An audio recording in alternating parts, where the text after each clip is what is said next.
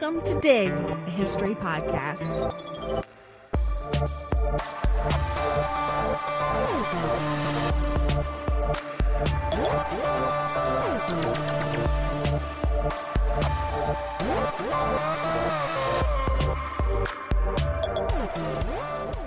How do we remember our past? Or, more accurately, how do we reconstruct our past? Historical memory is selective. We choose what we will remember, what we will honor, what we will teach our children, and what we will selectively forget. The retelling of the past is never an exact replication of what, quote-unquote, happened. To think that it is a mistake, a gross form of naivete, a confusion between sentimentality and realism. Instead, as historians, we take the documents, the words, the stories, the pictures, everything that we can get our hands on that was produced during the time that we are studying, and we combine them with the context of the day, with the events both big and small going on in the world in which our historical subjects lived, worked, and loved. We analyze this with secondary sources, with the historiography and knowledge of that which has come before us. Then, as historians, we weave a rich, fuller picture of the life and times of our historical subjects, sometimes richer than what they were aware of even at the time. Forces stronger and even perhaps unknown to our historical subjects shaped and manipulated the choices and the decisions that they made every day. Sometimes those forces aren't even visible until many years later. That is why history is never dead. It is constantly being reevaluated, reinterpreted, and reexamined. Why? Because history is not a static monolith. It is not a dry set of facts and dates, of great white men and silent masses. Instead, history colors our everyday and is also colored by our present. Let me read to you a quote by American author James Baldwin. Quote, "History does not refer merely to the past. History is literally present in all that we do." It reminds me of that famous Faulkner quote, "History isn't dead, it isn't even past," right? So when we break that down a little bit, what Baldwin is saying and what we're saying is that history is alive and breathing and gets interpreted within our current contexts. When we're discussing history, especially about national or foundational myths that explain who we are or who we wish that we were as a culture or as a nation, these myths or origin stories that we internalize as truth or somehow become elemental to who we are, we must be aware that these historical stories were created during a particular period in time. The context, the social, the political, and cultural context of the period these stories were created in colored the formation of those myths or origin stories. So today's podcast is going to be a little different than what we normally do.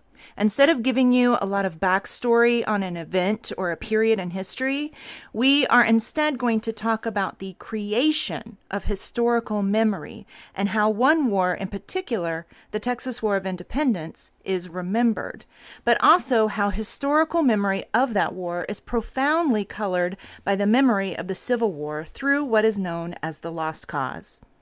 I'm Elizabeth Garner Mazurek. And I'm Sarah Hanley Cousins. And we are your historians for this episode of Dig.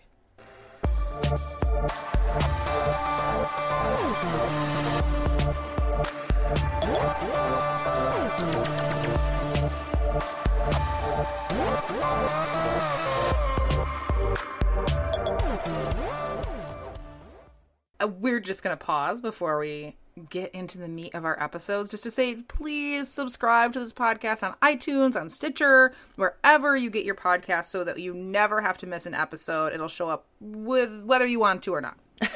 And leave us a review. It really helps us reach a larger audience. Yeah, absolutely. This episode is a bit more personal than maybe some of our other Dig history episodes that you might be used to.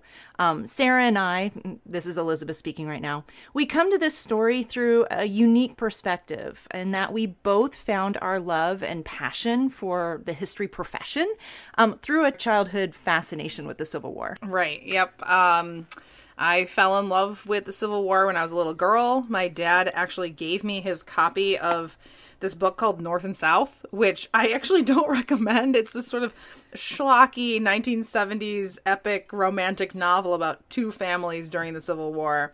And it was huge. It was like really thick. It was like this thick. Dude, I read it. Did you really? Yeah. Oh, okay. That's one of my introductions as well. I'm sorry.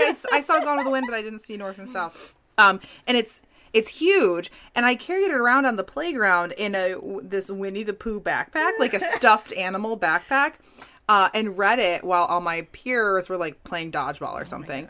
And so later on, my dad and I both read the book The Killer Angels, which is a novel about Gettysburg, and it's kind of funny because as much as I was drawn to the war and I sort of was in love with it, I never ever thought about studying it professionally until I found myself in kind of a quandary about where my life was going. I had thought that I was going to be a lawyer for a long time until I did an internship, and it was just soul crushing. It was like so boring and horrible. I knew I couldn't do it. So I was sort of at a loss, and I just randomly did some Googling for internships and programs. And I was like, well, what am I interested in? You know, it's almost like I had to go back to square one. And I like took stock of, well, what are the things that I like? And I was taking a Civil War class at the time. And I said, well, I'm really enjoying this. I've always liked this. Maybe there's an internship at a military park or something that I could go to.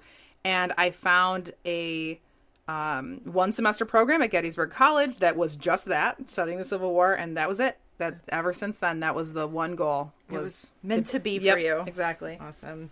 Well, and I guess my story is kind of similar. I came to this through classroom indoctrination, really in the Lost Cause, being raised in the South. I had a weird childhood obsession with Gone with the Wind. To the, I would just collect, movie memorabilia and all this stuff. And again, it's like an 8th grader, like I think I read it the first time in 6th grade. Like, who does that? Right. Nerds were we, right? And also the novel North and South. That's so funny. I grew up in the shadow of the tall tales of the Lone Star State, right? And like many Southerners, I was fascinated with the Civil War and this idea of valor and chivalry, which I thought represented the Southern way of life. Right. Regrettably, slavery and the racial repercussions of the war, honestly, it never entered my worldview until much later. Wow. Yeah. That seems to be a pretty common theme among white people who grew up in the South, but in the United States in general, too. I mean, the erasure of Black people, of slavery, and of the violence of redemption after the Civil War and our collective understanding of the war are pretty common, right? That just sort of disappears from our narrative.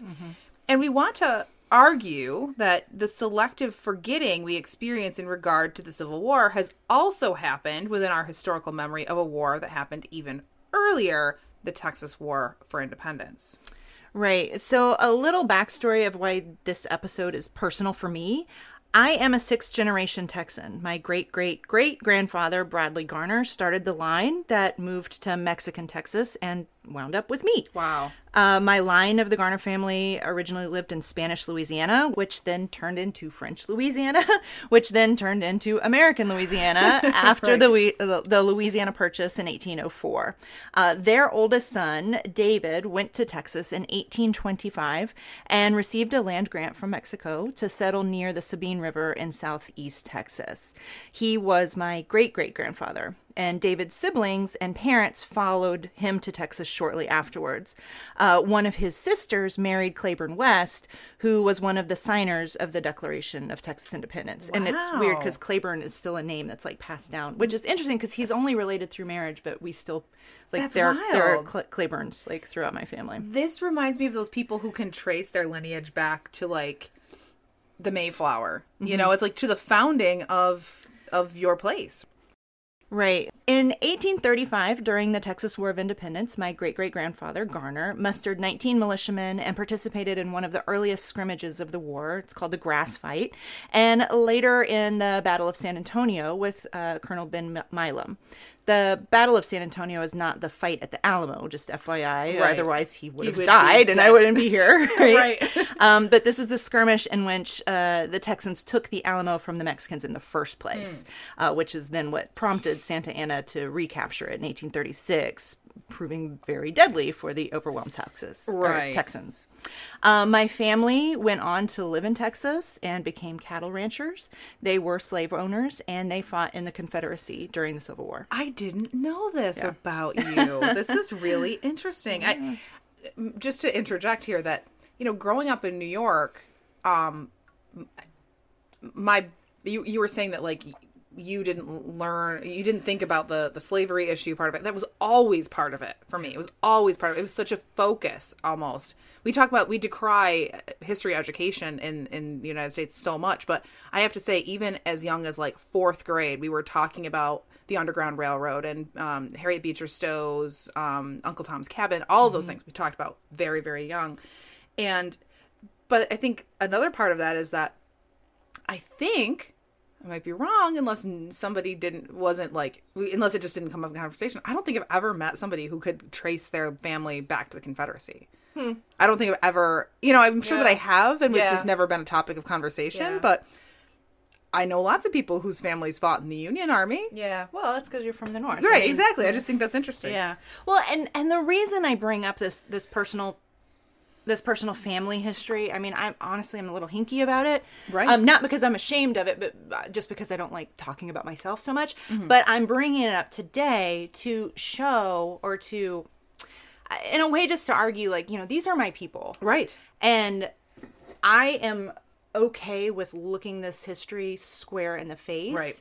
And I don't feel like I have to go flagellate myself in front of, like, the monument of white guilt or something like that. Like I just want to say, like, these are my ancestors, and looking at this history bald-faced, or how do you say it? Bald-faced? Bald-faced. Whatever. Yeah. That's Like, how I say looking it. at this history straight on, it doesn't have to, I don't know, change your self-worth or anything like that. And I think a lot of times the argument is, well, this is my heritage, right? And so you're sort of maligning my people, my family, my people who, I'm invested in. Maligning my people. And, Right. and I'm saying, as somebody from those people, I don't see it that way at all. Yeah. And so I think probably a lot more people see it that way than maybe the media would make us. Right. Right. Yeah. Okay.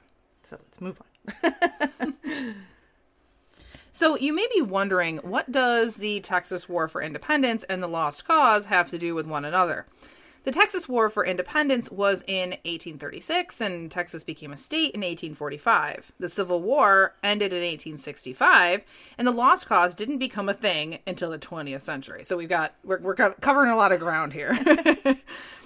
Historians talk about the Lost Cause a lot, but I sometimes get the feeling that not a lot of people actually know what we mean when we say the Lost Cause, what that actually is. So the Lost Cause, or in its complete form, the Lost Cause of the Confederacy, was a sort of shared myth created after the Civil War ended and after the Confederacy was defeated, that refashions the Civil War as the honorable and heroic struggle of a knightly Christian South against an immoral invading force, the North, with vastly greater resources and troop strength. This is why the Lost Cause uses the moniker the War of Northern Aggression, or the War for Southern Independence, as I recently ran into on the internet not that long ago, instead of the Civil War, which makes it more even, right? I mean, an even kind of matchup, or the war between the states even. This mythology was actively created by writers who wrote nostalgic essays and books about beauty and honor of the Old South, by women's groups who helped to direct public events and celebrations of Confederate martyrs, and of course, by the creation of monuments to Confederate heroes. They also had to create the idea that the war had nothing to do with slavery, and instead was about states' rights and protecting the homeland from these invaders, especially protecting vulnerable women. And we want to argue that the history of Texas independence is greatly influenced by the same type of historical memory creation of the Lost Cause. So again, it's very personal to me. I am a Texan through and through. I mean, hell, I grew up. Listen to that. I grew up, but we had this giant longhorn skull in our living room. They reached from these horns reached from end to end of the living room, and this giant Texas flag underneath it is a focal point. Wow. My daddy is none too happy that I went off and married a Yankee. So it was ingrained in me from a small child. Right. But since becoming a student of history and since seeing how the Lost Cause has colored the history of Texas and the South in general, and since gaining a deeper understanding of American history, I kind of find myself adrift or even angry sometimes. Angry that I was taught one thing, that elements of my land and my people were systematically forgotten. And that story that was perpetuated was only a half-truth. I learned Texas history as the white Texans and maybe the occasional Tejano sympathizer were fighting for freedom from evil and debased Mexicans, and black people were nowhere to be found. Right. That's pretty much the same way I learned about the Civil War. I mean, yeah, we learned about the Underground Railroad, but it was all very... disjointed. Yeah. And, there was no cause and effect kind of thing. Right. I learned that the southern states seceded because the evil North was trampling on their states' rights. It was all white men. There wasn't a woman or a black person in sight. So sometimes I think I can understand why some people get really offended when historians or social justice proponents point out that monuments, history books, and collective memory do not tell the full story. Because it's hard to be told that everything you've been taught since you were a child may not be the whole truth. Absolutely. Right. It can be severely disarming for some people. And a lot of people's reaction is to double down, to denounce those that try to bring a broader understanding of history. Because frankly, that's easier. Yeah. And unfortunately, I think that's a pretty normal human reaction for many. Yeah, I agree with you. Yeah. Now, to be clear, I am not giving them a pass because I believe, at this point, it is willful ignorance. Mm-hmm.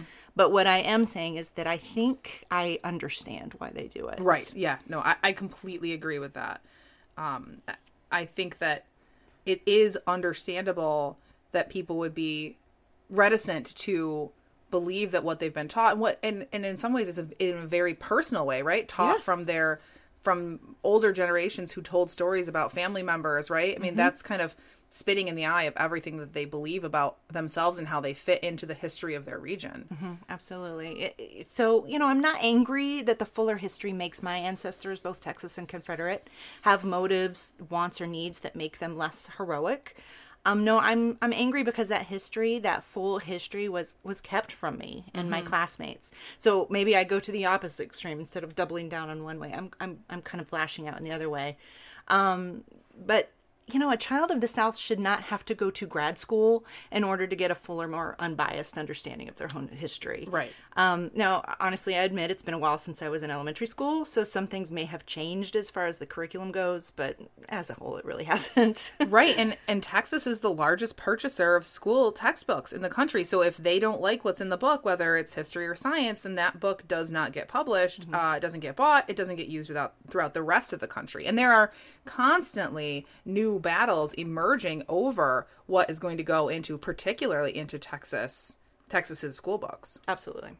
Because those books are then disseminated kind of throughout. Like right. if a school book is bought by the Texas Department of Education, then it's mass produced and then usually other states will pick it up. Right.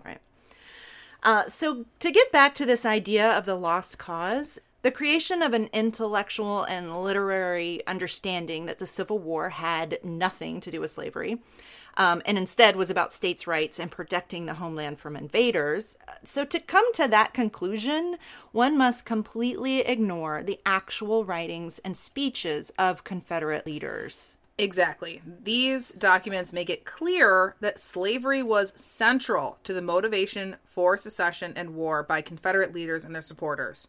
When Southern whites spoke about the Southern way of life, they referred to a society founded on white supremacy that was built on the institution of black chattel slavery. I mean, just read any of the Confederate state secession statements called the Declaration of Causes to see this in black and white. For example, here is Texas's Declaration of Causes.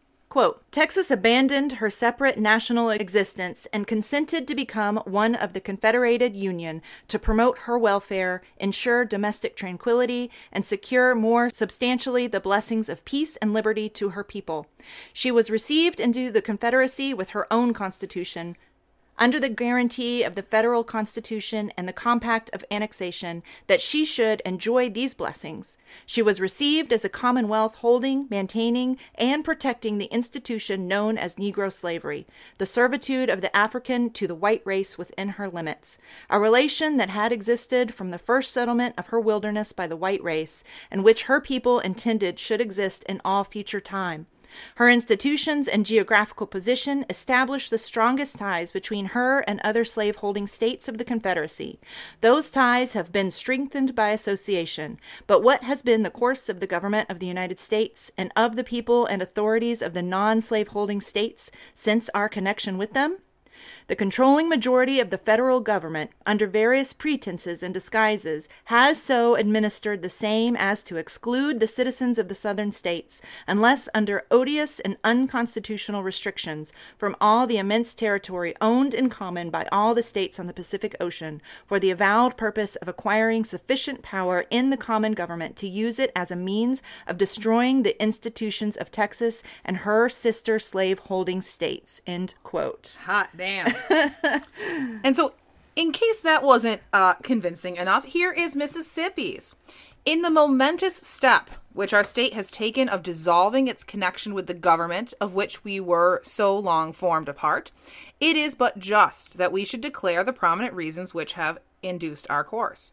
Our position is thoroughly identified with the institution of slavery. I almost want to read that again. Yeah, go for it.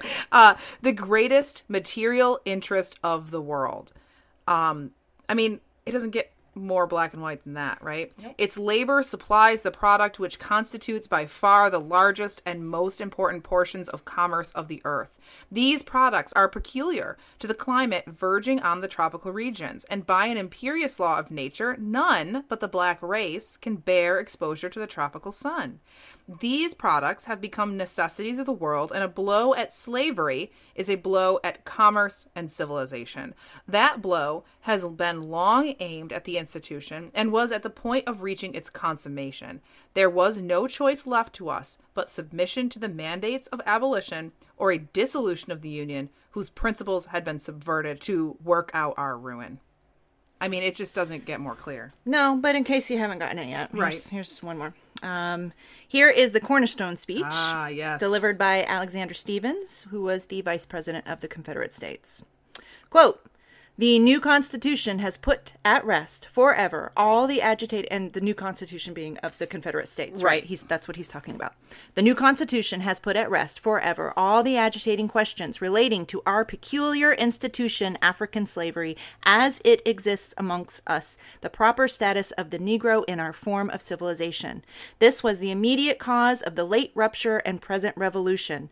Jefferson, in his forecast, had anticipated this as the rock upon which the old Union would split. He was right.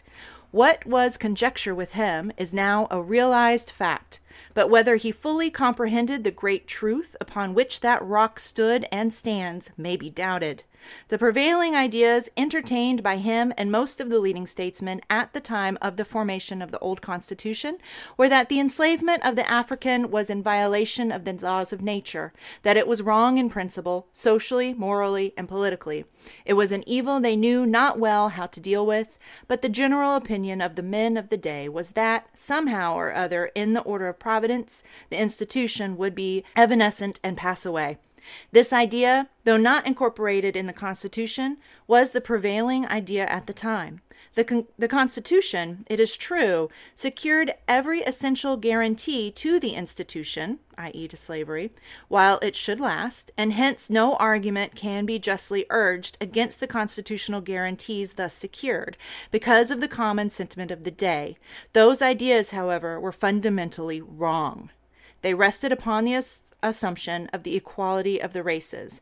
This was an error. It was a sandy foundation, and the government built upon it fell when the storm came and the wind blew. Our new government is founded upon exactly the opposite idea. Its foundations are laid. Its cornerstone rests upon the great truth that the Negro is not equal to the white man, that slavery, subordination to the superior race, is his natural and normal condition. This, our new government, is the first in the history of the world based upon this great physical, philosophical, and moral truth. Just let that sink in a little bit. Yeah. And by the way, I never saw that speech until I moved up north, and I was in grad school actually TAing for an undergraduate course. Yeah. So. Yeah. It's when I showed my students that speech now, like even students who are raised in the north, like their jaws drop. Yeah, I don't think that I encountered it in high school or anything. I don't actually even think that I encountered it while I was in college. And I took Civil War classes. I studied the Civil War a lot.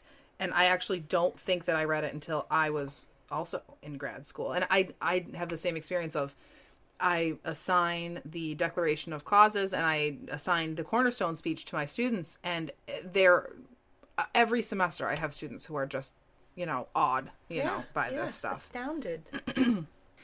So supporters of the Lost Cause often stress the idea that secession was a reaction to the Northern aggression against their way of life, that the South was more Christian and more moral than the North, that the Confederate leadership were prime examples of chivalry and honor, and that slavery was ultimately a benevolent institution that helped African Americans.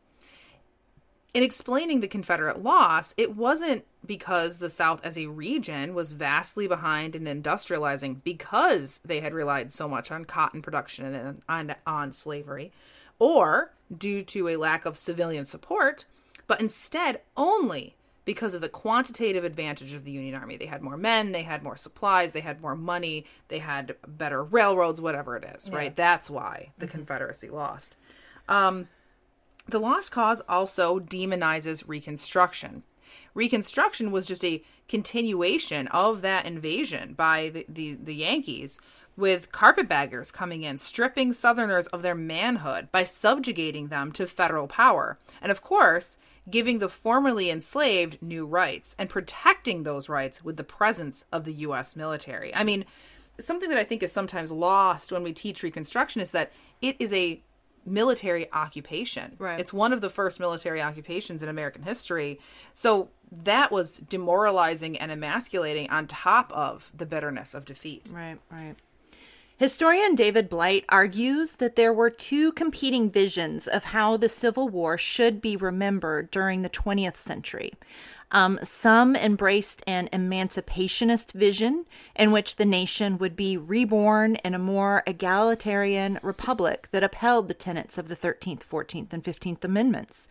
The second was a reconciliationist vision in which harmony and the mending together of the North and the South were more important than the actual causes of the war and the unfinished business of Reconstruction and racial equality.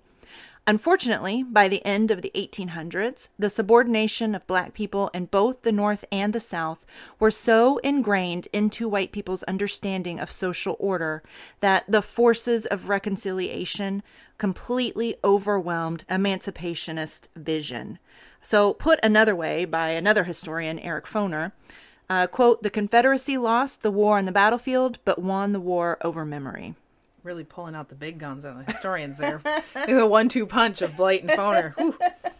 So I just want to point out here that all the time I have students or people on, you get into a conversation on Facebook about history, whatever, and people always pull out this "history is written by the victors" quote, right? But this is a really, really important example where that is not true at all, right? The losers of the Civil War win the battle for Civil War memory. They are the ones that are driving the narrative, not the victors here. Right. And that's important. It's that we can't just rely on these kind of pat statements to help us to understand our history, right? It doesn't always fit. Mm-hmm.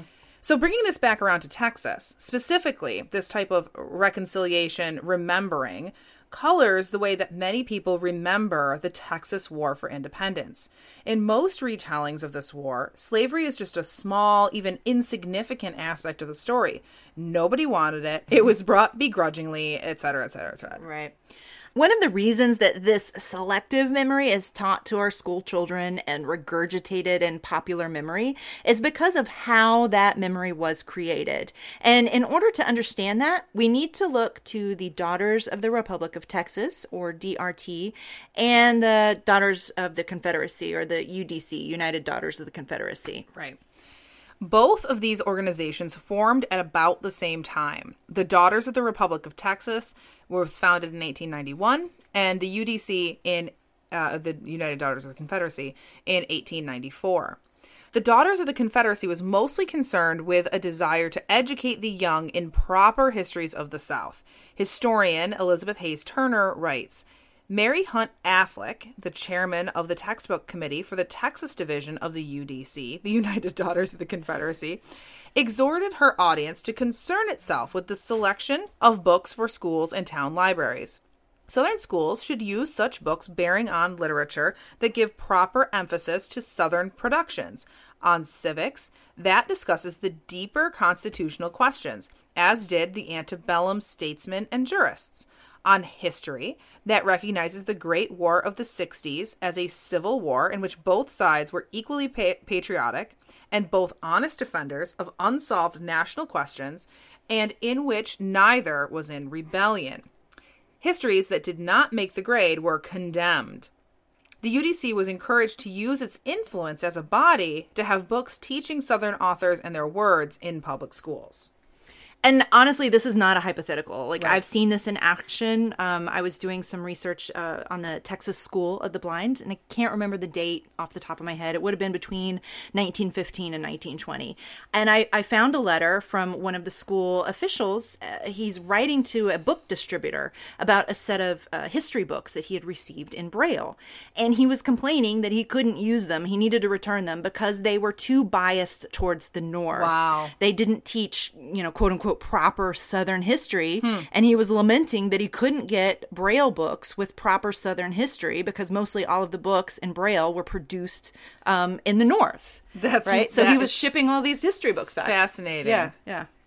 That is really fascinating. And I know I've come across in like going to flea markets and antiquing and stuff. I find all of these old series of history books, that's like each little book is like a different chapter in history that are written around the same time, turn of the century. And I have one that's this kind of time period, and it's, I think it's like specifically about Lee. It's called I actually, now that I think of it, I have one that's by a Confederate veteran that's called Marching with Lee. And it's just like Lee as this like, Christian hero, right? Yeah. It's really fascinating how you can still find this stuff floating around out there. Anyway. Yeah. So, okay. In researching the founding of the Daughters of the Republic of Texas, Turner recounted how Betty Bollinger, one of the founders of the DRT, argued that the future of Texas belonged to the men. The holy past would be taken care of by the women, and went on to say, let us love to study Texas history and teach it to her children until they have learned that, is it Goliad? Mm-hmm. Okay. That Goliad is as glorious as Marathon and San Jacinto, as sacred as Bunker Hill. Let us seek out the graves of our heroes, and having found them, let us care for them with grateful reverence. Be ours the duty to visit it and mark the spots where Texas was won for us. Gonzales, the Alamo, Goliad, San Jacinto, milestones along the blood-stained path to freedom. Whoa, that's some lost cause language there. Exactly. That is fascinating. The blood-stained path to freedom. Membership in the Daughters of the Republic of Texas was much more limited just because one had to be a direct descendant of an original settler of Texas or have fought or be a descendant of somebody who had fought in the War for Independence. Mm-hmm. And so there just weren't as many people or as many women who could claim those two things as could claim membership into the Daughters of the Confederacy. Mm-hmm. I actually can claim both. I will not. You could be in the United Daughters of the Confederacy. Yeah, I don't think. Well, you also, at least for the Daughters of the Republic of Texas, they also have to like approve of you. Like yes. basically, you have to be morally upstanding. Yeah, so yeah. I don't think that they would think that I would be good enough for that. But these women ran in the same circles, and a few obviously could belong to both groups. And these women, they were part of the middle class elite. They were the wives of prominent men in town. They had the money and the leisure time to volunteer for these types of organizations. They were also members of the YWCA, local church organizations, and other voluntary organizations. Both groups, so both the DRT and the UDC, had similar founding beliefs. They both, these beliefs were to take care of the graves of fallen heroes from the war, to erect commemorative monuments, and to teach future generations their version of history, which offered their ancestors up as heroic figures fighting on the side of liberty and justice. Slavery was not part of that picture. Can I tell you a quick question, or tell you a quick story here? You can tell me a quick question? Yes. I can tell you a quick question. I thought of this because very similar to your description of how the DRT and the UDC work in terms of the membership, the DAR, the Daughters of the American Revolution, is like exactly the same. You have to be able to trace your line. Well, so we were cleaning out my grandfather's house after he passed away, and we found all this paperwork that my great aunt had done to get into the DAR, because it turns out that one of our French ancestors had come from France with like Lafayette to fight in the American Revolution. She was trying to get into the DAR. And I thought, oh, I can be in the DAR. Like, not that I actually want to. Right. But I thought, because it's such a fancy thing, that I thought like, oh, awesome, right? I can go to their annual balls. Right. And then I realized, well, no, actually I can't, because my great aunt, that side of the family, was not blood relatives. My grandmother married my grandfather after she had her children by another man who had passed away. Yeah. Then we realized that my grandmother and my grandfather were cousins. So I was like, oh, actually, I can! Yay! Isn't that great? Anyway, I don't think, maybe that's, the DAR wouldn't want me because of that. Okay. Yeah, see, there you go. Kissing cousins. Well, and I mean, just as far as the DR, like a woman that I'm studying now for my research, Kate Waller Barrett, who was a big figure in aid for single mothers at the turn of the century. She was, I think she was even president of the DAR for a while. And so her papers are just filled with, and it's the same type of language. You know? It's a very time period specific. Right. Thing, literary, intellectual thing that we're dealing with at this moment. You see echoes of that same, like you said, that same language about like taking care of the graves and making sure that people are memorialized and all that. So even in the DAR, although to very different ends, right? You know, it's an interesting, I think, evolution of Victorian sentimentality. Yes, right. That moves us into the 20th century. Yes. Yeah. The Daughters of the Republic of Texas raised the funds to rescue and restore the Alamo from my favorite word of all time, decrepitude. It is the best word. They were the sole operators of the site, which they named the Shrine, if that gives you any idea of how they felt about it, from 1905 until 2015, when Texas took control of it and put it under the direction of the Texas General Land Office. That's when they discovered that Pee Wee Herman's bike was in it. Wah, wah. There is no basement in the Alamo, by the way. We don't have basements in Texas. Oh, my God. All right.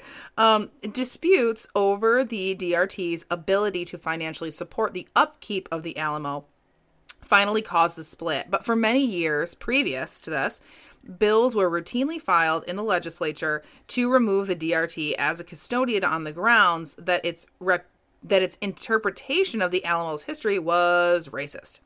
The story of the Alamo, both in Texas history books and at the Alamo itself, at least prior to 2015, was one that pitted Anglo-Texans against Mexicans. That's it. Mexicans were bad, Texans were good, and they were fighting this pure fight for freedom. Right.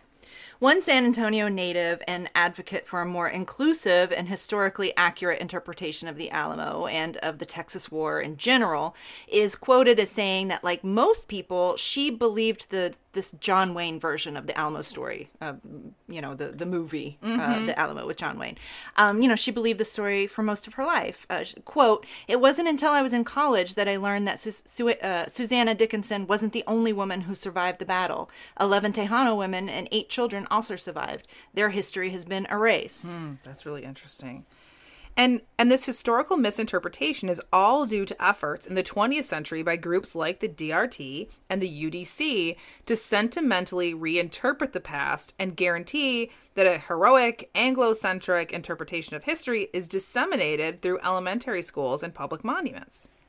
The Republic of Texas, meaning the years between independence in 1836 and statehood in 1845, is celebrated in Texas schools. We went on field trips to the building that housed the French legation in Austin and marveled that a country that loomed so large in our childhood minds would have their own embassy in the Republic of Texas.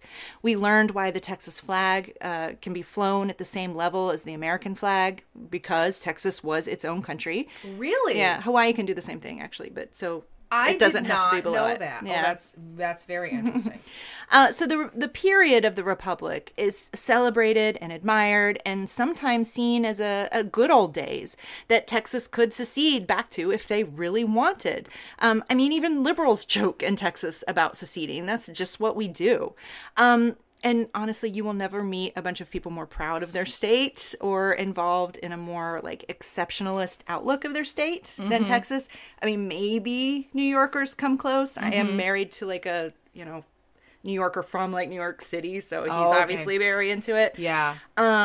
But I think you'd be hard pressed to find that kind of widespread exceptionalism in other states. Yeah. I don't know. Maybe that's my exceptionalism. I don't know. What do you think about Vermont, though? We were also our own nation for a short period of time. Oh, were you? So can you fly your flag at the same level? I assume so. I don't know. I've never noticed. I- It's nothing that we talk about. I feel like I know a few people from Vermont who are very Yeah. into Vermont, but I agree with you that I think We are. New Yorkers have a certain sort of, if Texas is got that kind of big sort of persona, I think New Yorkers also sort of have that big state persona. I feel like they go pretty well head to head. Yeah. I think that's an interesting combination. Yeah. Vermonters don't have that. They're sort of aw shucks, let's drink some seltzer and drink maple syrup and eat What are you cheese. talking about? It's craft beer, cheese. No seltzer? No seltzer. Who? Polar seltzer. Isn't polar seltzer made in Vermont? No. I I have think no it's earthly Maine. idea. Or Massachusetts? Something not Vermont. It's New Englandy. Vermonters We are We digress. don't need to talk about how much better we are than everyone else. Because you just know it. So You do make excellent cheese. So in summation, though, this time period of the Republic of Right. Texas It's really- is held up as see, we were our own country. Right. Yes. Absolutely. But in reality, though, the years of the Republic of Texas were sort of confusing and dangerous. Mexico still claimed most of Texas as its own. In the power vacuum that Texas independence created, Comanches, Creek, and other indigenous groups vied for control of land and resources that were once unavailable to them. And the United States spurned Texas's request for statehood, staving off the questions over slavery that rocked the late 1830s and 1840s that Texas annexation brought with it. So let's dig a little bit deeper. Get it? Dig. Into Do you put the Texas. soundtrack or the little the snippet in there? We should. Yes. The digging noise. Yes.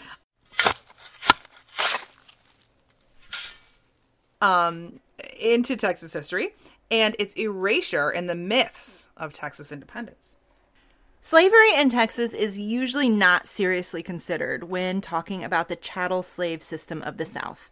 What generally comes to mind are the vast slave plantations of the Deep South, like Mississippi or Georgia.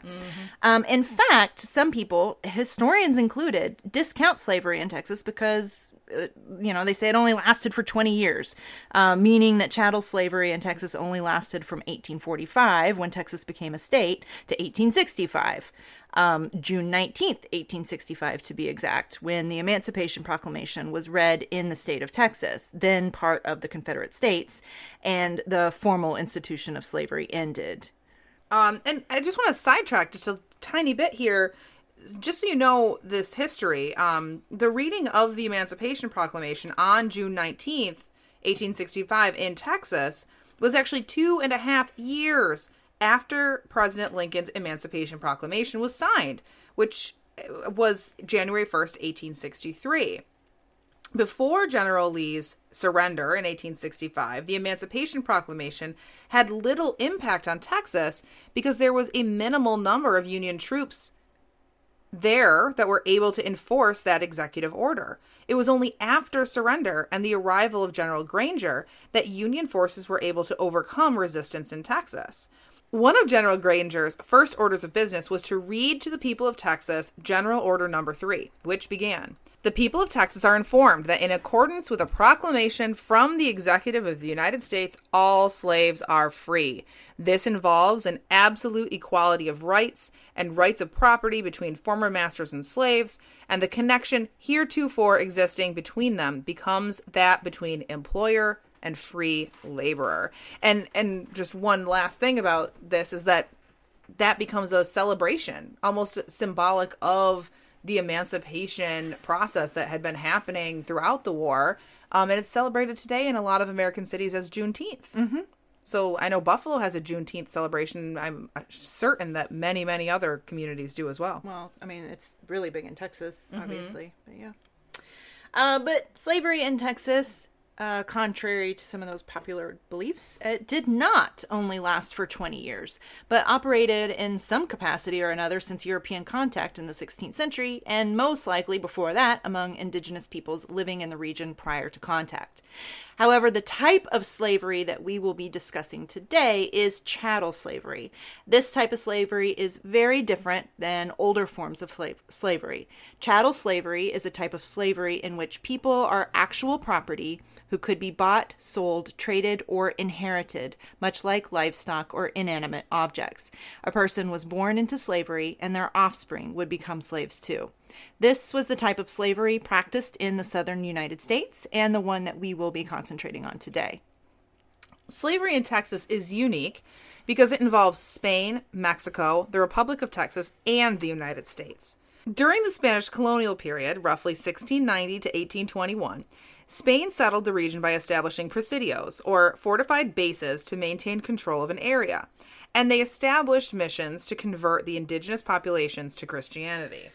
So, story. I began my undergrad career actually as an archaeology major because I thought I was going to be Indiana Jones or something.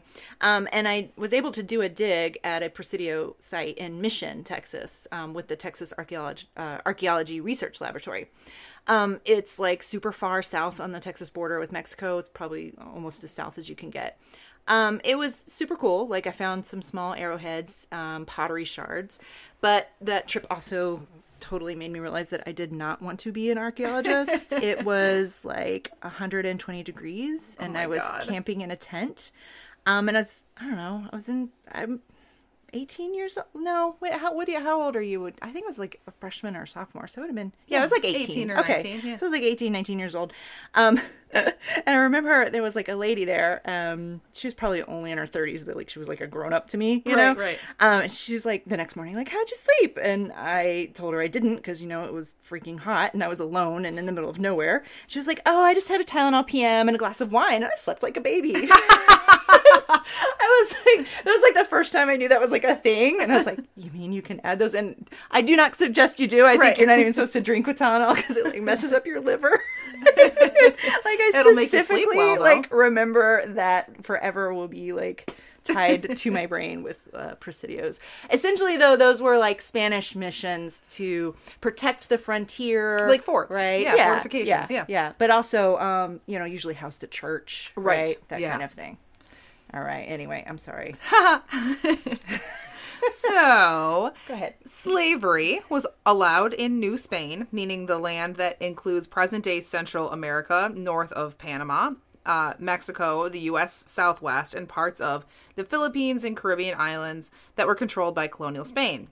In 1813, the Viceroyalty of New Spain held about 6.1 million people. Its capital was Mexico City, the city formerly known as Tenochtitlan before Spanish conquest. The region that would become Texas was sparsely populated. Chattel slavery, however, did not operate in Texas until white American settlers began to migrate into the region during the 19th century. The Mexican national period that lasted from 1821 until Texas independence in 1836 represents the greatest shift in the early history of slavery in Texas. Mexico, like other South American colonies during the 19th century, fought its own war of independence against Spain and won. Mexico attempted to develop the region of northern Mexico that we now know as Central and South Texas by offering land grants to Americans in exchange for bringing settlers to bolster the population in the area. In 1821, the same year of Mexican independence, Mexico granted a Connecticut farmer named Moses Austin, and later his son, Stephen F. Austin, permission to colonize the Texas region of Mexico with American farmers. The Austins received a large land grant and then resold smaller tracts of land to American settlers. Settlers had to be of good moral character, become Mexican citizens, and practice Catholicism. Land incentives and many other conditions, like soil exhaustion, encouraged settlement and fueled slaveholders from parts of the Deep South to move to Texas. Most of the people that Austin recruited came from southern states and brought their slave laborers with them. Most white Americans willing to immigrate to Texas did so because of the opportunity to get cheap land and to begin making money by producing cotton. And unfortunately, the only way to grow cotton profitably required slaves. Stephen F. Austin made this clear in 1824. Quote, "The principal product that will elevate us from poverty is cotton," he wrote, "and we cannot do this without the help of slaves." This isn't to say that cotton can't be grown without slaves. That's ridiculous. I mean, we are just saying that during that time, people did not believe they could grow cotton profitably without slaves. And they did have a point. I mean, large plantations in the southeastern United States relied on slave labor, and competing against those cotton producers with wage labor would have been futile. And I try to drive this home when I teach this to my students that, you know, they didn't have tractors. Right. They didn't have the farming equipment that we have today that make having these huge farms possible. Right. And so to grow cotton, you had to have labor. And you Right. weren't going to be paying hundreds of, you know, poor white guys to be tilling your fields if slaves were available. And not to mention, like, picking cotton is very arduous Right. work. I mean, you're Yeah. in the sun, it's hot. Right, and you're bent the over. cotton bolls are sharp. They cut your hands up. Like, it's not a pleasant experience. I had a teacher who put broken toothpicks into cotton balls and made us reach into a sack and pull them out and to, like, get the impression of how painful that would Yeah. be after a while. My grandmother actually grew up on a tenant farm and picked cotton as a Yeah. kid. And let's see, I guess it would have been in the late 10s, early 20s, you know? Yeah. And always talked about, you know, just how horrible, like, her hands were cut up and everything Yeah. like that. So this immigration into Texas was part of a larger phenomenon historians call the rise of the Cotton Kingdom or Mississippi Fever. What are some of the other ones? Like, it's like Cotton Gold, or what is it? Oh, I usually call it King Cotton. King Cotton. Yeah. Essentially, get fertile land for as cheap as possible, usually land newly acquired from Native Americans, buy as many slaves as possible, and grow cotton for profit. Right? Yep. So Stephen F. Austin negotiated a policy with officials in Mexico in regards to slavery. For each slave that an immigrant brought with them, they would be allowed to purchase an additional 50 acres of land. This later increased to 80 acres of land, because Austin knew that the only way he could attract settlers would be if they could also bring their slaves with them. And I always think about the headright system when indentured, or when people were settling in Virginia, for Right. each indentured servant they brought over, they were eligible for an extra 50 acres of Right. land, right? So same kind of idea. Yeah. But at the same time, however, free blacks in Texas were granted full Mexican citizenship and property rights. So many free blacks and escaped slaves went to Texas, where they received some semblance of equality, or even, kept traveling further south, right? In fact, historian Andrew Torgett begins his monograph, The Seeds of Empire, or just Seeds of Empire, there's no with this super interesting convergence of peoples, and he really complicates a popular narrative of Texas history. So the story that's written in most histories about Texas's first American settlers begins like this. On Moses Austin's first trip to Texas, where he asked for and received permission to bring settlers to Texas, he crossed paths with a planter from Louisiana whose name was James Kirkham. This part of Austin's journey is retold in histories about the beginnings of Texas because Kirkham stole Austin's horses and provisions in the middle of the night. Austin was traveling with his son's slave named Richmond. And so Richmond and Austin had to travel by foot in January, which, by the way, in Texas is just nasty because it's wet and it's cold. It freezes at night. Obviously, there's no snow, but it's just really wet and mushy and cold. And Austin ended up getting pneumonia. So although he made it home, he never fully recovered and died actually a few weeks later. So that's why his son, Stephen F. Austin, took over the settlement of Texas and later became one of the major players in Texas independence, right? So that's the reason that story is kind of told over and over because, that's where he got sick and this, that, and the other. But, okay, so what Torgin does, what's missing from this story, and I'd never known this until I read Torgett's book, was that Kirkham, James Kirkham, the guy who stole Austin's horses, he was in Texas because he was chasing 3 of his slaves named Marion, Richard, and Tevye, who had escaped and run to New Spain for their freedom. And I was just looking through the footnotes, and these are Mexican sources. So that could be one reason. Oh, that's really interesting. Why these are not, written about in a lot of Texas history books is because they're not going to Mexico and looking at the Mexican archives. Some are, some aren't. Anyway, so that's one reason. All right. So Kirkham is there, and he happens upon Austin because he's chasing these 3 escaped slaves that are going into Texas and kind of carrying out this thing that, hundreds of maybe thousands of Southern slaves had done, right? Right. Yeah, right. So this story is just this kind of one little microcosm right there. The convergence, right, of these people that encapsulates or really sets the stage for a war, the Texas War of Independence. And just FYI, the 3 runaway slaves, Marion, Richard, and Tevye, they actually did end up living out their lives in Mexico or as Mexican citizens. So that's good. But the story of the founder of what we now know as Texas began on this journey with 2 slaveholders, right? So Austin and Kirkham, and 4 slaves. That there's so much to unpack there. And the fact that the slaves are always pretty much written out of the story. The fact that Kirkham is chasing after his, chattel, his slaves, who are doing something that hundreds of slaves in the lower states did. They were running to Spanish territory for freedom. So that one little microcosm right there encapsulates or sets the stage for a war, the Texas War of Independence, that will happen 14 years later for quote unquote freedom and independence. Right. And it complicates the idea that the Austins went into an empty territory. Right? Absolutely. Right? There were already escaped slaves, if not living there, passing through there on their way to Mexico. It's really complicated stuff. As more and more Americans emigrated to Texas and became the majorities in some areas, the treatment of blacks in those areas changed drastically. Plus, Mexico was very inconsistent in the laws that it enacted regarding slavery. In 1823, Mexico forbade the sale or purchase of slaves and required that the children of slaves be freed when they reached the age of 14.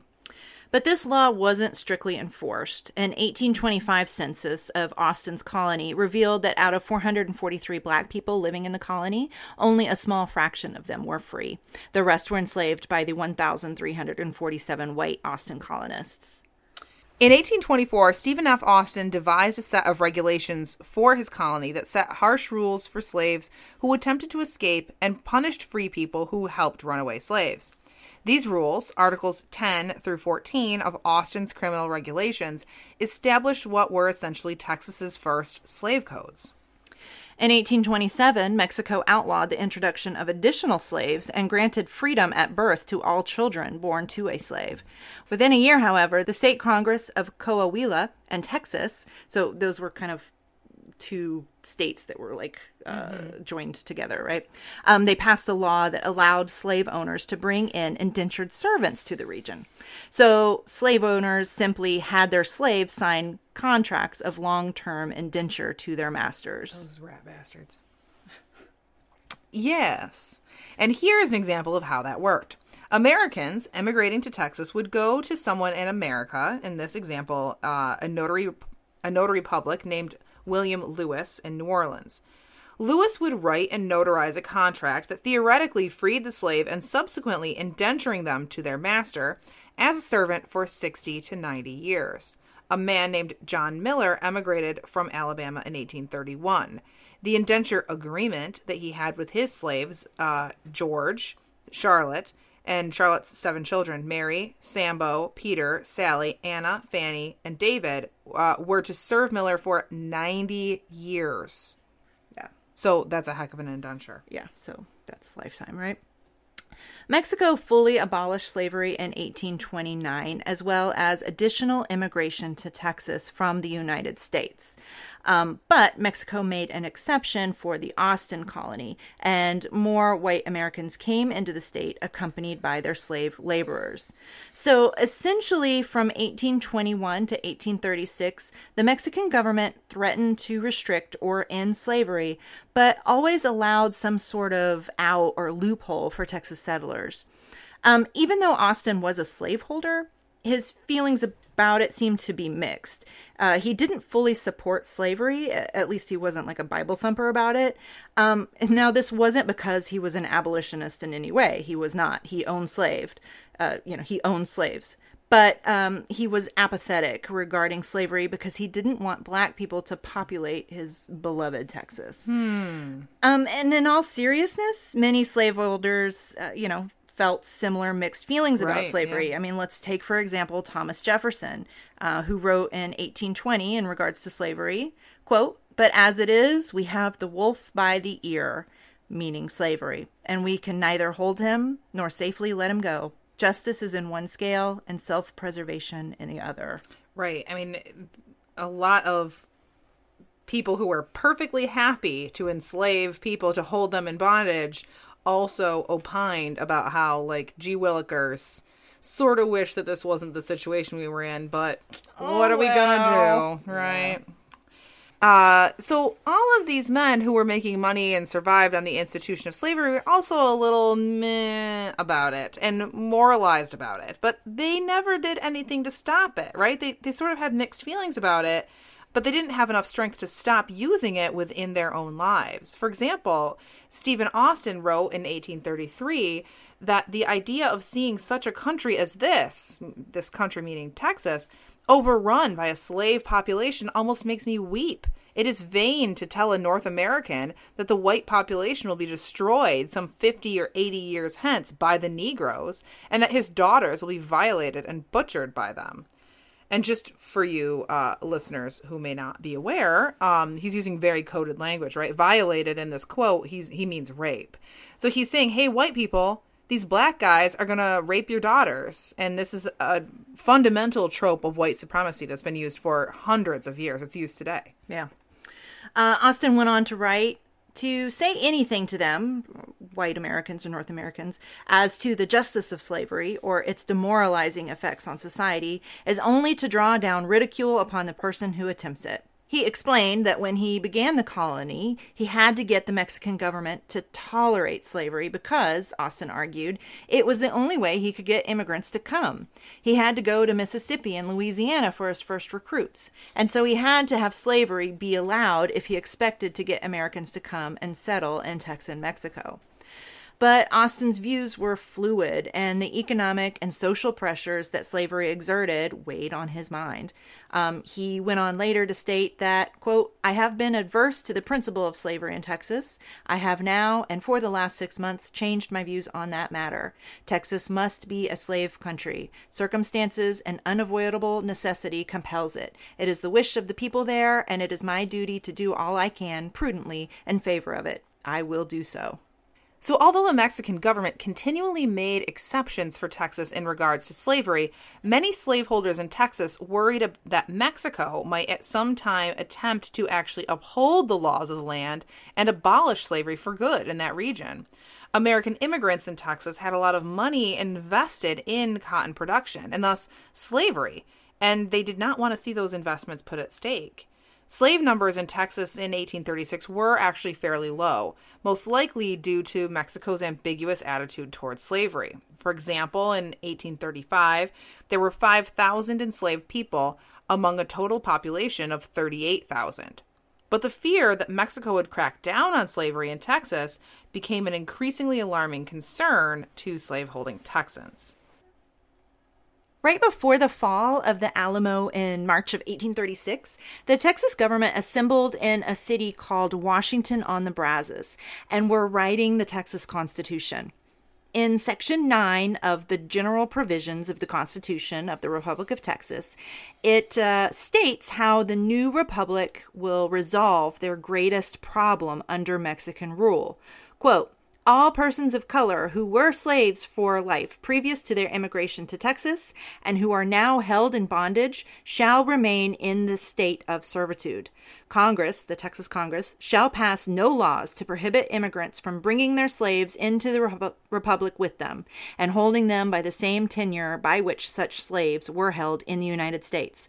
Nor shall Congress have power to emancipate slaves, nor shall any slaveholder be allowed to emancipate his or her slave without the consent of Congress, unless he or she shall send his or her slave or slaves without the limits of the republic." So this is before the Alamo. Like, the War of Texas Independence is going on, and they are writing the Constitution during this time, specifically saying, we are a slave state. You cannot, emancipate your slaves without written consent, or you got to send them out of the state. Right. Which was really common. I mean, that was a statute that most slaveholding states had, that if you manumitted your slaves, they had to leave the state. Right. The argument that slavery was not a large part of Texas independence, but instead a constant, dull, organic ache, was postulated by the Texas historian Eugene C. Barker in 1911. From Public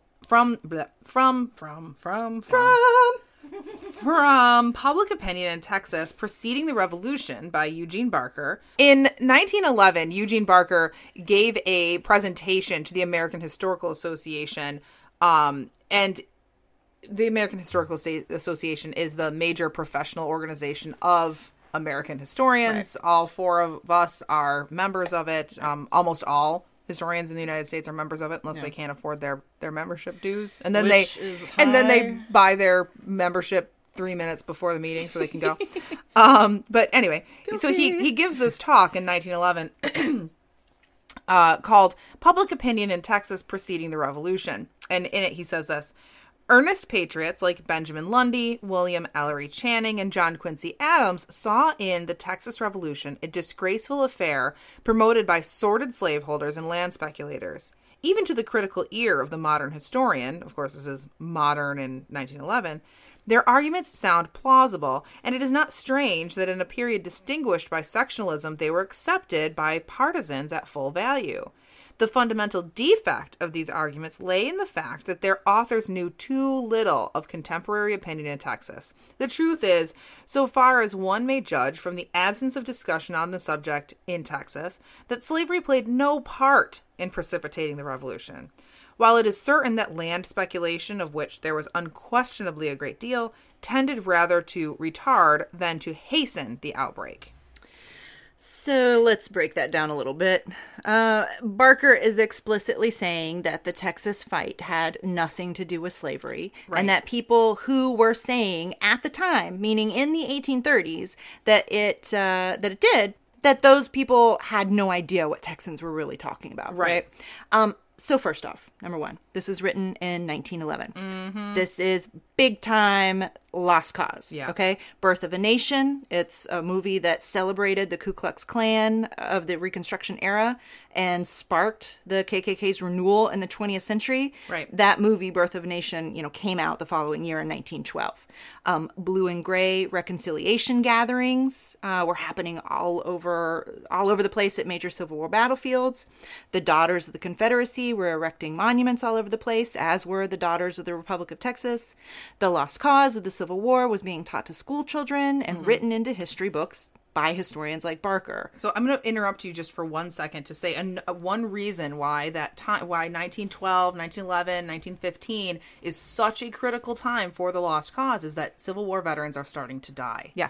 And so there is a major panic by the Daughters of the Confederacy and other groups that when these men die, the memory of the Civil War will die with them. And so we have to work double time to make sure that we're indoctrinating. They wouldn't use the term indoctrinating, No. but I would. That we are indoctrinating the children so that we can preserve this history, even as, our fathers, our uncles and brothers and husbands and whoever are starting to pass away. It's not going to disappear. Right. So Barker, right, this historian Barker, even though people are saying at the time, right, in the 1830s and the 1840s, that the Right. war in Texas had everything to do in slavery, Barker, for some reason, feels the need to refute that when writing his history book in 1911. Right. Like, why? We're explaining to you why, of all of these cultural things that are going on at the Right. moment, right? And also Barker says that he can only find 3 instances of people talking about slavery. It's kind of ridiculous because the memoirs of Texan, Mexican, and American participants were littered with references to slavery and the fears that Texans had that Mexico would completely curtail the use of black slaves in Texas, right? That's throughout the memoirs, right? That was one of the fears that they had and is why they had to fight for their quote-unquote freedom, right? He just wasn't looking very hard. He didn't want to find it.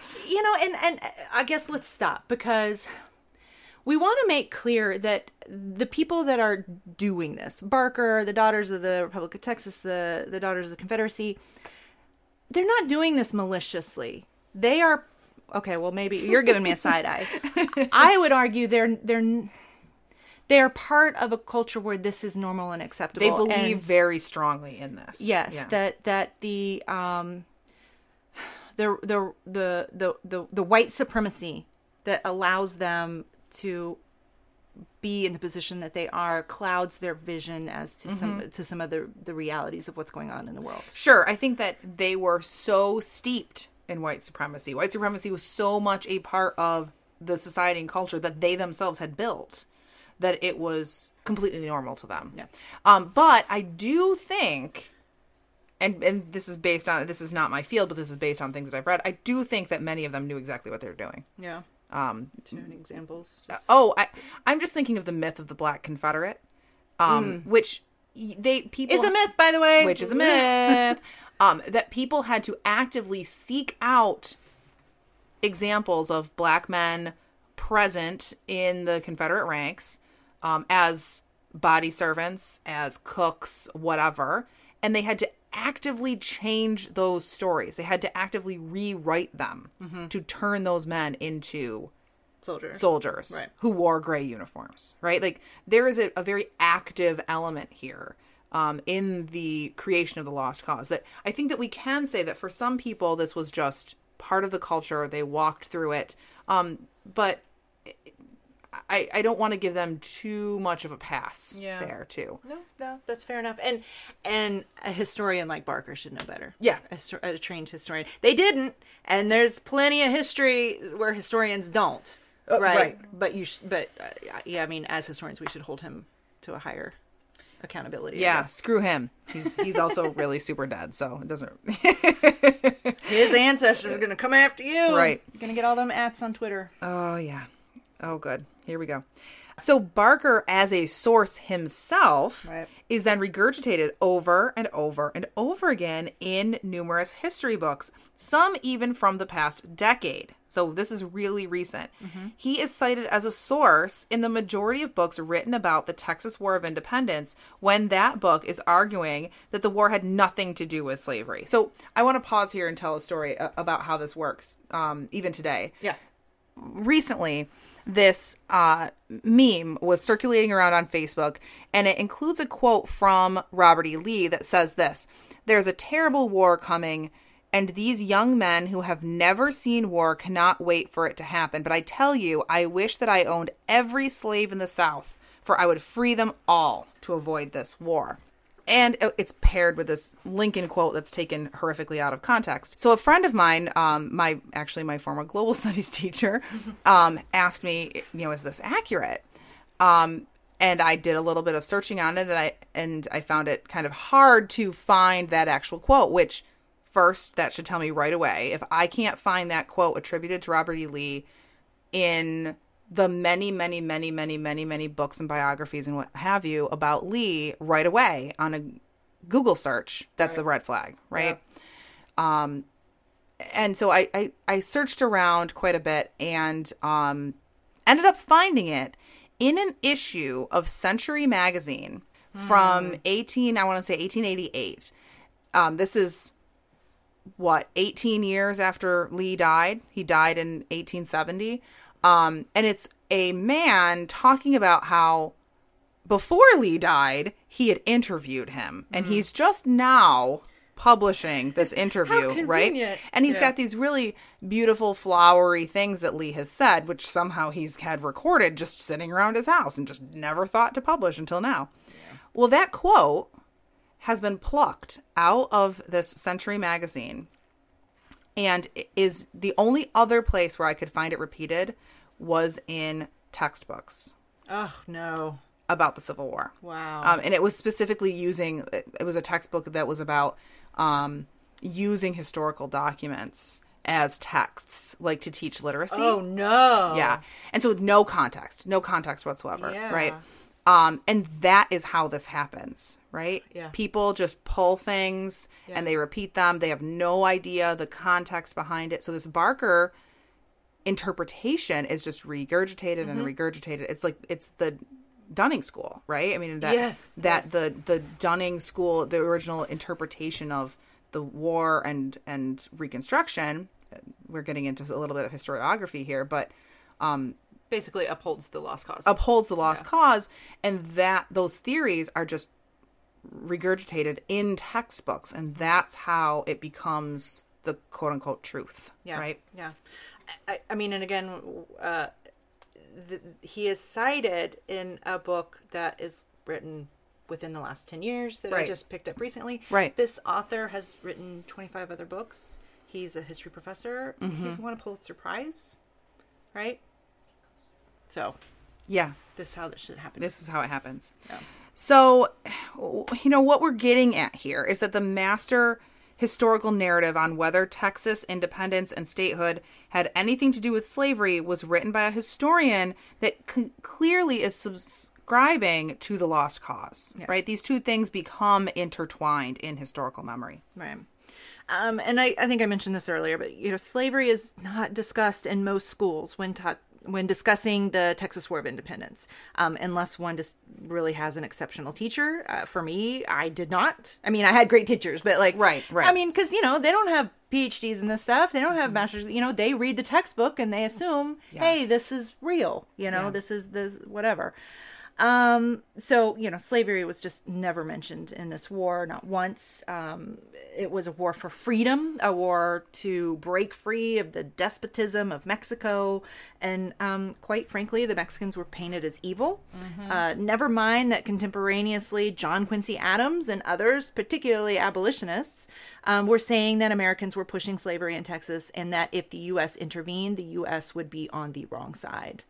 Right. I mean, Adams said to members of the House in 1836, "Your war, sir, is to be a war of the races, the Anglo-Saxon American pitted against the Moorish, Spanish, Mexican American, a war between the northern and southern halves of North America, the Passamaquoddy to Panama. Are you prepared for such a war? Aggression, conquest, and the reestablishment of slavery where it has been abolished? In that war, sir, The banners of freedom will be the banners of Mexico, and your banners, I blush to speak the word, will be the banners of slavery. Oh, JQA is the best. That's some verbiage right there, man. So once Texas claimed its independence in 1836, slavery was officially and firmly protected in the state. And when they wrote the Constitution for their new republic, remember one of those signers being my ancestor, Claiborne West, they, quote, removed all doubt and uneasiness among the citizens of Texas in regard to the tenure by which they held dominion over their slaves, end quote. That is attributed to one of the later Texas Supreme Court justices. And once Mexico was out of the way, the slave population in Texas went from 5,000 in 1836 to 182,566 in 1860 on the eve of the Civil War. That was 30% of Texas's population. So it was clear that once free of Mexican rule, Texans and American immigrants into Texas increased the slave population by like 1,000%. I mean, I don't know math, but that seems like a lot of percents. Yeah, a percent increase from 5,000 to almost 200,000. I don't know. Yeah, that's a lot. Many percentages. Now, okay, we're not arguing that slavery was the only reason that the Texas War of Independence was fought. What we are saying is that it was a major factor and a larger factor than most Texans and most Americans in general ever realized or were taught in school. And the argument that we're making that is purposeful. That is because the shadow of the lost cause also casts a shadow over the Texas War of Independence. But this makes sense because this is how America likes to remember its great wars, its victories. It's the same way that the Civil War is remembered, or at least was. We see that, I think, right now changing slowly. But there are still people who are fully educated within the lost cause. And I am one of them. It took me going to graduate school in a northern city to have my eyes opened to the fallacy of my primary and undergraduate education. I mean, I would love to say that I would have discovered these things on my own, right? Without going to graduate school, reading books. But, who knows? Maybe not. I mean, at the same time, these things die really hard. Take, for example, a popular children's book series called the Dear America series. They're kind of like American Girl books. I actually never read them. But I know that they are super, super popular, and I've read about them. Books. Yeah, I've read. I know for a lot of historians, growing up with these books helped them kind of become historians. So they all have a central protagonist that's writing in a fictional diary during a major American history event. And so let me just read to you the back of this one book. In the journal she receives for her 12th birthday in 1835, Lucinda Lawrence describes the hardships her family and other residents of the Texas colonies endure when they decide to face the Mexicans in a fight for their freedom. So, that seems fairly innocuous on its surface, right? But if you break it down, if you kind of read between the lines, what this is saying is that Mexicans are bad, that the Texans were fighting for freedom, and that there wasn't a black person to be found, right? Slavery doesn't enter in. Right. And honestly, seriously, that's how I was taught about this war, that Mexicans were super evil. And I even went to a majority Hispanic school. Right. And it was still taught that way. But things are changing, and there is a growing movement to make a more inclusive history, right? There's an activist in San Antonio, Rolando Castro. He has this great quote, to reconceptualize the Alamo as a place for celebrating the confluences of cultures, Native American, African, Mexican, and Anglo, rather than a shrine to Anglo dominance. And remember, you told us that the DRT, the Alamo is called the Shrine. Right. Yeah. Right. The mythologizing of Anglo heroes and the disparaging of Mexicans and the erasure of Black and African people in general, needs to stop. And so, to be clear here, during the war, the Mexican army committed some serious travesties under the directions of Santa Anna. They killed almost every single person at the Alamo, and they executed almost 400 Texan soldiers during the Goliad massacre. So, we're not trying to excuse anything, but those atrocities also happened during a time of war and what the Mexican army considered acts of treason or piracy. Right. So if we're talking about war, we are talking about people dying, right? We are talking about war atrocities. We're talking about, all of the things that come with war and the violence that come with war. But also, hopefully what we've conveyed today is that ramifications of war have so many different effects, not just the physical, right? The historical memory of war also has to come into play. Right. And I just... I think that there are so many parallels between this episode and the episode that Avril and I did on guerrilla warfare, and the difficulties that we sometimes have trying to create a comfortable historical narrative about our past, right? That in this case, we have Texans trying to kind of elide this very complicated history that involves multiple nations, people of all sorts of backgrounds and races and ethnicities, trying to kind of simplify it down and then fit it into the Lost Cause in this interesting way. And in much the same way, I think that people had to try to fit the really difficult history of guerrilla warfare. They had to sort of sanitize it and deify people and kind of change the way they talked about the real kind of atrocities that some of these people committed in order to make that history fit into the Lost Cause as well. So, it just goes to kind of remind us that there's the history of what happened, and then there's this super complicated history of how we remember the history that is just intensely complicated, and we're always learning more about it. Yeah, so, not to beat a dead horse, but context. Yeah. I mean... context. You can't just look at a primary document and take what it is at face value. Right. There's so many multiple sides that you have to take into consideration. And you can't just take one historian's interpretation right. of the narrative and say, okay, well, this is the be-all, end-all. Yeah. And... I agree with all of this, what concerns me is something that a lot of Civil War historians have brought up recently. In fact, several of the ones that I mentioned in the episode that Avril and I did on guerrillas have written about how, yes, all historians agree about this. Like, we all agree that we need to have context, we need to read multiple sources, but the problem there is saying this to the public who they don't have time to read through the historiography on the Lost Cause, So how are they going to get that? How are they going to get that context that they need? And I think one answer is conveniently podcasts. Yeah.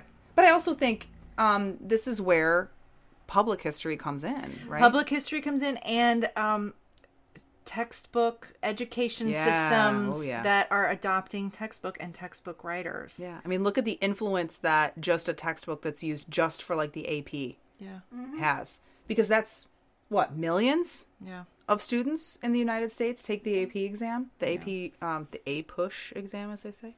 Is that what it's called now? APUSH? I always say that's... I didn't know what APUSH was. Okay. I mean, I took it back in the day when it was AP, so... I never take it. So, all right. Well, so if you guys would want to learn more about some of the events that we're speaking about here, as well as the construction of historical memory, and just kind of some nuts and bolts of some of this stuff, we do have a very extensive list of books that you can pick up and read, and internet sources and things like that listed on our blog in the show notes and for the reading section. You can go to digpodcast.org and see all of the sources and things that we're referencing here. Yeah, and I also want to say, too, just to kind of build off of that and build off of what I said before about how do we disseminate this to the public, is we're here for you, right? I mean, we do this podcast for you listeners. And so if you listen to us and you have questions or you don't understand something about this whole complicated, messy process, shoot us an email or, dare I say, at us. Yeah. On Twitter or on Facebook. And we're all nerds about this and we'd love to talk more. Yeah. Our email address is... hello@digpodcast.org. Yeah. So we would love to hear from you. Yeah. Follow us on all social media, Twitter, Facebook, Instagram, Pinterest at dig_history. And subscribe to us on iTunes Please, we or beg you. Stitcher or wherever you download your podcast so that you don't miss an episode. Please do that. So, And also revate us. revate us. Review and rate us. Revate us. On iTunes. If you use iTunes, we would be so deeply grateful. Alrighty. Goodbye. Bye. I thought you were trying to get my attention. I was Bitch. like, wake up. I'm sorry. I was looking at these tarot cards. Claim that membership into the... You're throwing me off. Sorry. Okay. I would love...